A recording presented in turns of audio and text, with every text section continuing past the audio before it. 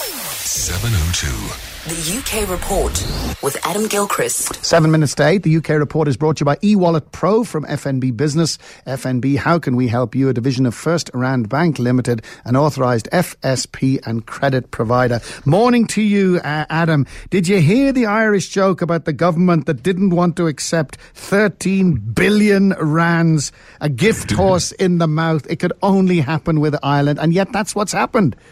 Oh, it's extraordinary. You've actually downgraded their penalty, by the way. It's 13 billion euros, which is 210 billion rand, which is a hefty amount. Of course it is, but it isn't extraordinary. We're talking tax. Please don't turn off. But still, the much maligned European Commission has decided that they want to do something about the mega companies who play games with tax law.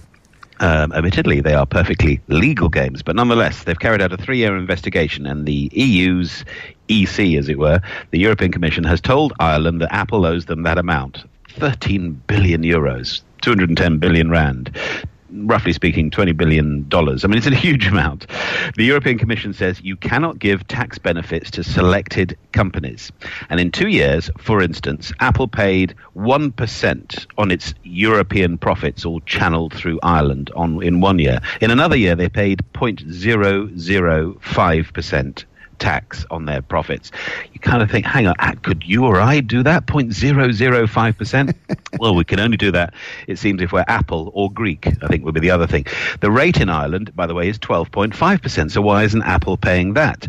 European Commission says they should be. So both Apple and Ireland say they don't agree with the penalty and they will appeal. And of course they do, because it suits Ireland to have the money flowing through, albeit, it's a huge amount, but they're paying a tiny bit of tax. Apple, of course, doesn't want to do it, but frankly, Ireland, Luxembourg and the Netherlands especially have unlevel tax playing fields, and the whole point about the European Union is to be a level playing field, and frankly, it's about time this happened. Of course, how you enforce that, how you get them to actually cough up the dosh to a country that doesn't want it, is a tricky bit. And if you've left the EU, maybe you might decide to take a leaf out of their book and cut the tax to get all those jobs and factories in. Notting Hill Carnival under threat. I thought that was all sorted out now. Well, each year, there are always problem areas. I mean, frankly, if you stick several 100,000 people in anywhere, there are going to be some people who fall over and hurt themselves, and there are going to be a couple of nutters and all that sort of stuff. But this year's famous/infamous Notting Hill Carnival was the 50th, so, technically it's still going strong. But there were problems, and 4 people stabbed, 43 others injured, 8 police officers hurt. The police saying that they were used as professional punch bags, apart from the 8 who were actually hurt. 454 arrests, which is the most number for 10 years. There are 2 question marks that are doing the rounds. Number 1, should the whole thing be cancelled? I can't quite see that. I mean, there is I think, a positive side, although I confess carnivals do kind of leave me cold a bit. But number 2, could it be moved to to a safer, more self-contained area? Of course, the deal with Notting Hill is all open streets and lots of accesses and tube stations and buses, and it's a tricky thing to police, all right, and people scarper, and then afterwards you get pickpockets and so forth. But maybe move it into Hyde Park, lots of fences, easier to police and so forth. It wouldn't be the Notting Hill Carnival, but an interesting thought. Interesting thought indeed. And both our cricket teams winning. This is extraordinary, but you've broken records, lots of them. It was an extraordinary match, and I think it's the turnaround in particular that's so impressing us. That 18 months ago, England were just pants at one-day cricket, and in the World Cup, I think we lost to Bangladesh and only just about beat Scotland. It was bad. It was really bad.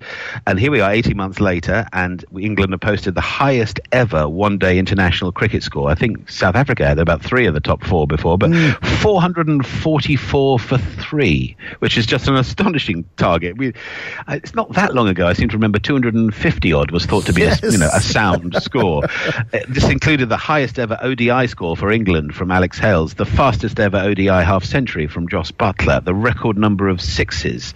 And again, the turnaround is being praised. England have also won the series against Pakistan now as well. And do you know what I'm going to have to do here? I'm going to have to say well done to an Australian, our coach Trevor Bayliss. He absolutely has taken them and shaken them and made them a proper team. It's extraordinary. Absolutely. Thanks very much indeed, Adam Gilchrist from the UK.